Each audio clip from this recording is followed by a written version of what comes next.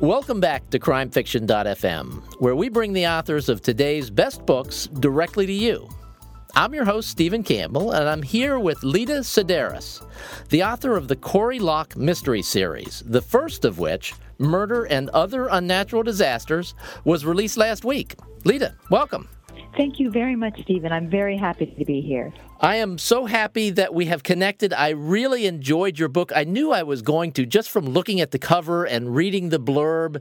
And when I read it, I really connected with your protagonist, Corey. And it's just a really fun book. It's going to be a fun series. So tell us a little bit about Corey, if you would. Well, thank you kindly. Our heroine is a 26-year-old newly minted lawyer who lands a dream job in a movie studio in Southern California. And the book opens with her out jogging to shoo away a bad case of nerves she's suffering because the job starts the next morning and she's worried about being able to keep it. She needs the money and she has zero experience. So she goes out for a run. And going out for a run sounds perfectly normal to burn off nervous energy, except that she's exercising at 10:30 on a deserted Sunday night. And the first chapter, I hope, establishes that she has a penchant for running into trouble. And although she lacks the background and knowledge that could help her in her new position, we learn that she has plenty of experience in other areas. She's adept at navigating her way around a crime scene investigation, handling weaponry, legal and otherwise, and solving crimes, all courtesy of years of shadowing her renowned PI father on his cases. In fact, she helped him crack a few nearly impossible-to-figure-out cases that had stumped law enforcement. And we learned that because of the dangerous nature of her father's job, she made an oath to herself and her mother, maybe a little reluctantly, to push those days behind her.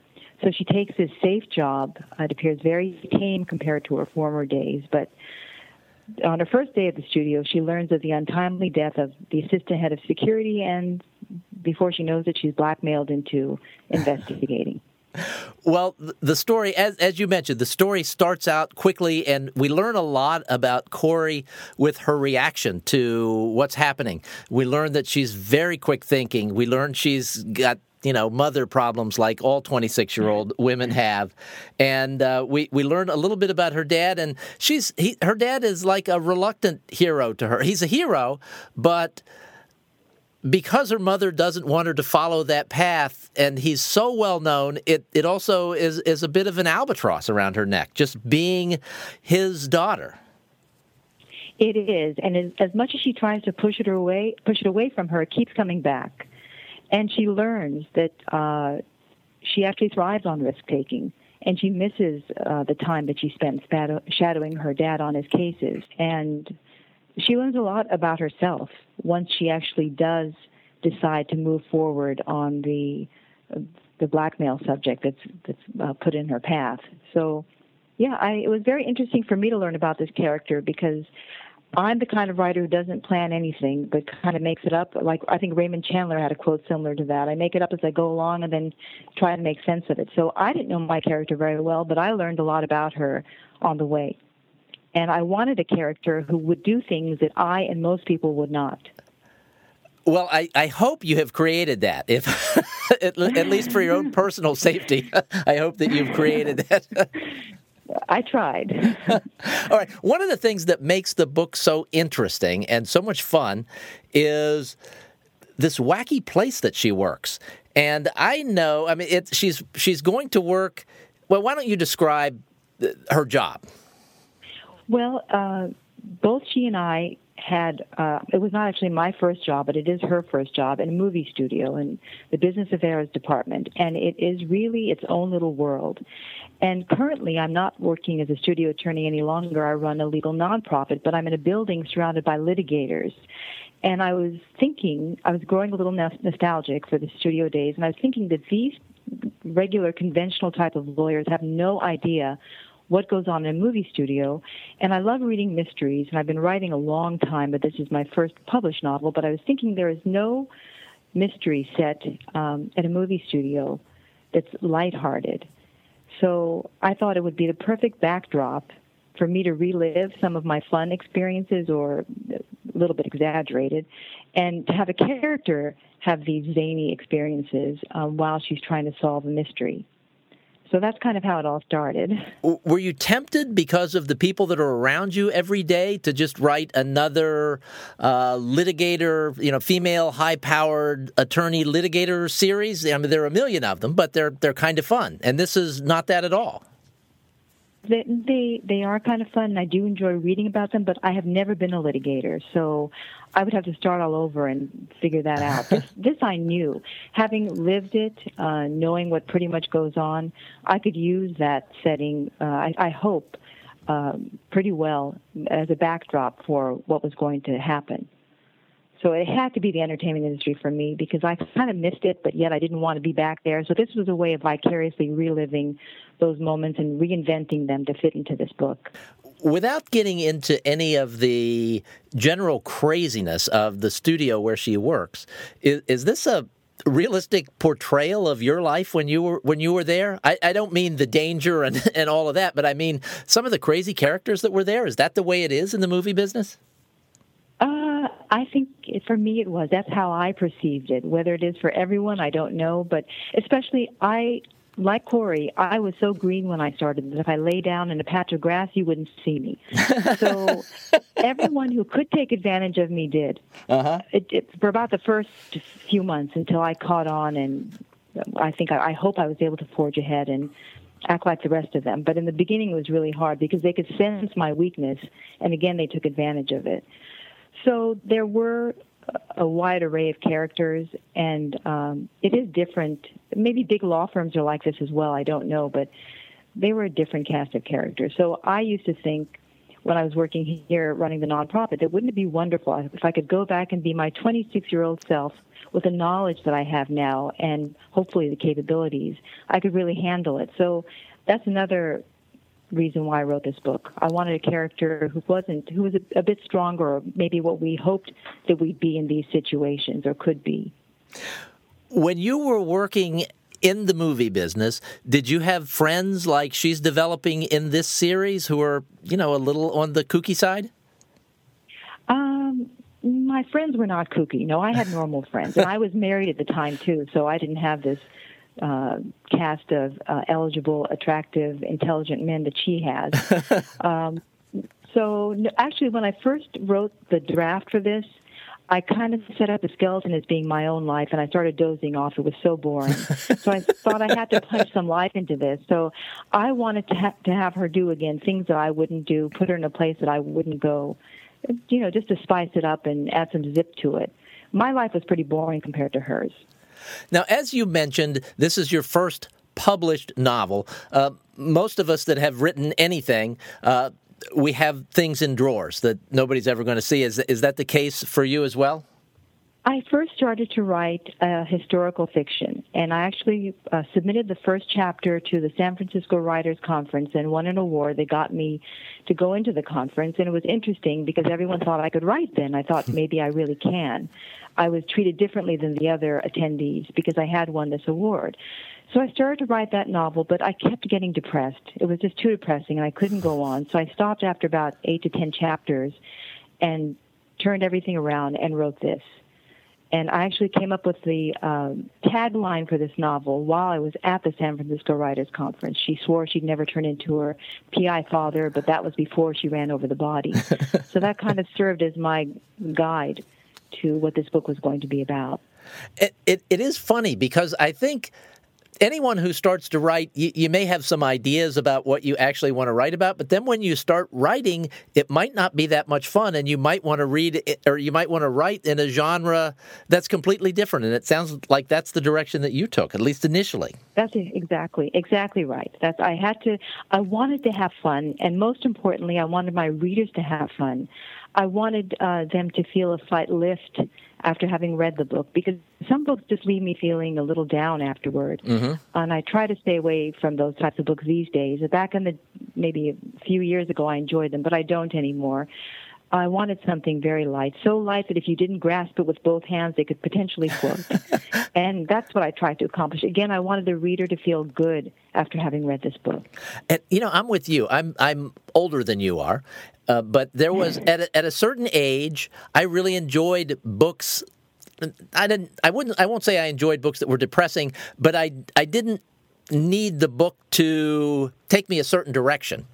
And I read a lot of things that I just am no longer interested in reading, and I love lighthearted fiction now. It's a shame there's not just an overarching genre for this. There are so many subgenres that all of this kind of work fits into, that it's sometimes difficult to even find. But it's one of the ways that you can tell is by a good cover design, and you have a really good cover design for this. When I saw the cover, it's like, I'm going to like this book. I just knew I was going to like the book. Thank you. Isn't that incredible? Because I had no idea what I wanted the cover to look like, but I gave them some, direction as to what I thought would work. I wanted silhouettes, that just because I'd seen a few covers that I'd liked. But then I started working with my website designer, and we kept going back and forth with designs. And actually, she designed the website first. After she did that, I took it to my publisher and said, can you do a cover that kind of is similar to this and that carries the tone of the book? And so after looking at the website design, they created the cover, which I thought was perfect. I couldn't have asked for anything because it does convey a certain lightness, yet there is some danger in the background, too, with the dark, night sky. And that's amazing, because I would have guessed it was the exact opposite, that you took the cover to your website designer, and I'm sure that's what most people think. Me too. All right, let's talk a little bit about your real life. You have a bio on the website, and could you quickly share the URL for the website with listeners? And I will put this in the show notes, so if you're out driving around your car, you don't have to write it down. You can just check the show notes. But can you give it to listeners, Lida? Of course. It's my first and last name.com, which is LID like detective, A, S like suspect, I, D like deadly, ERIS like Smith & Wesson. How's that for a That was going? Incredible. That's the best URL that I have ever heard. Most people just spell it out, and it's hard to pick out the individual letters. I've never heard anyone do it like that before. That is a record. You. And I've done... Gotta have fun. I think this is episode 91. I don't actually number these. I just looked the other day because I was thinking I might be close to 100. So in 90 previous episodes, no one has done that well.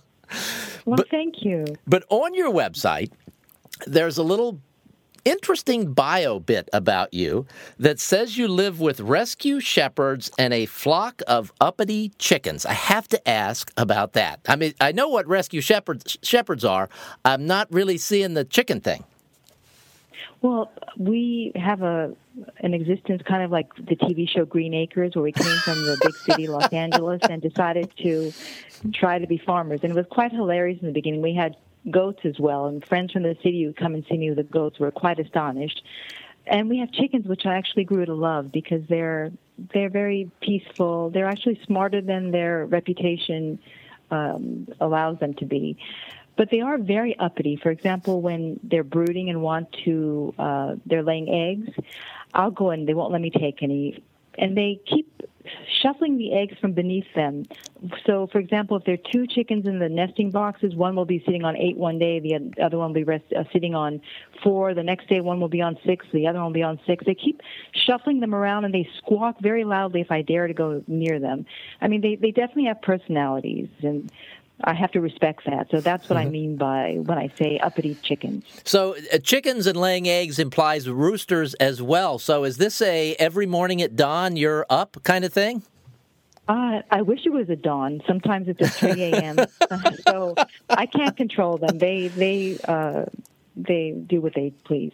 I thought it was a rule that they didn't start making noise until the sun came up. So I've learned something today. All right. One last thing. On your website, I found this fascinating because very few people do this. You recorded yourself the first chapter of your book. You read the first chapter of the book as though you were narrating an audiobook, and you did a terrific job of it. So what was that like for you to do that? Well, thank you. Well, it certainly wasn't my first recording. It might have been my 101st because I kept doing it over and over.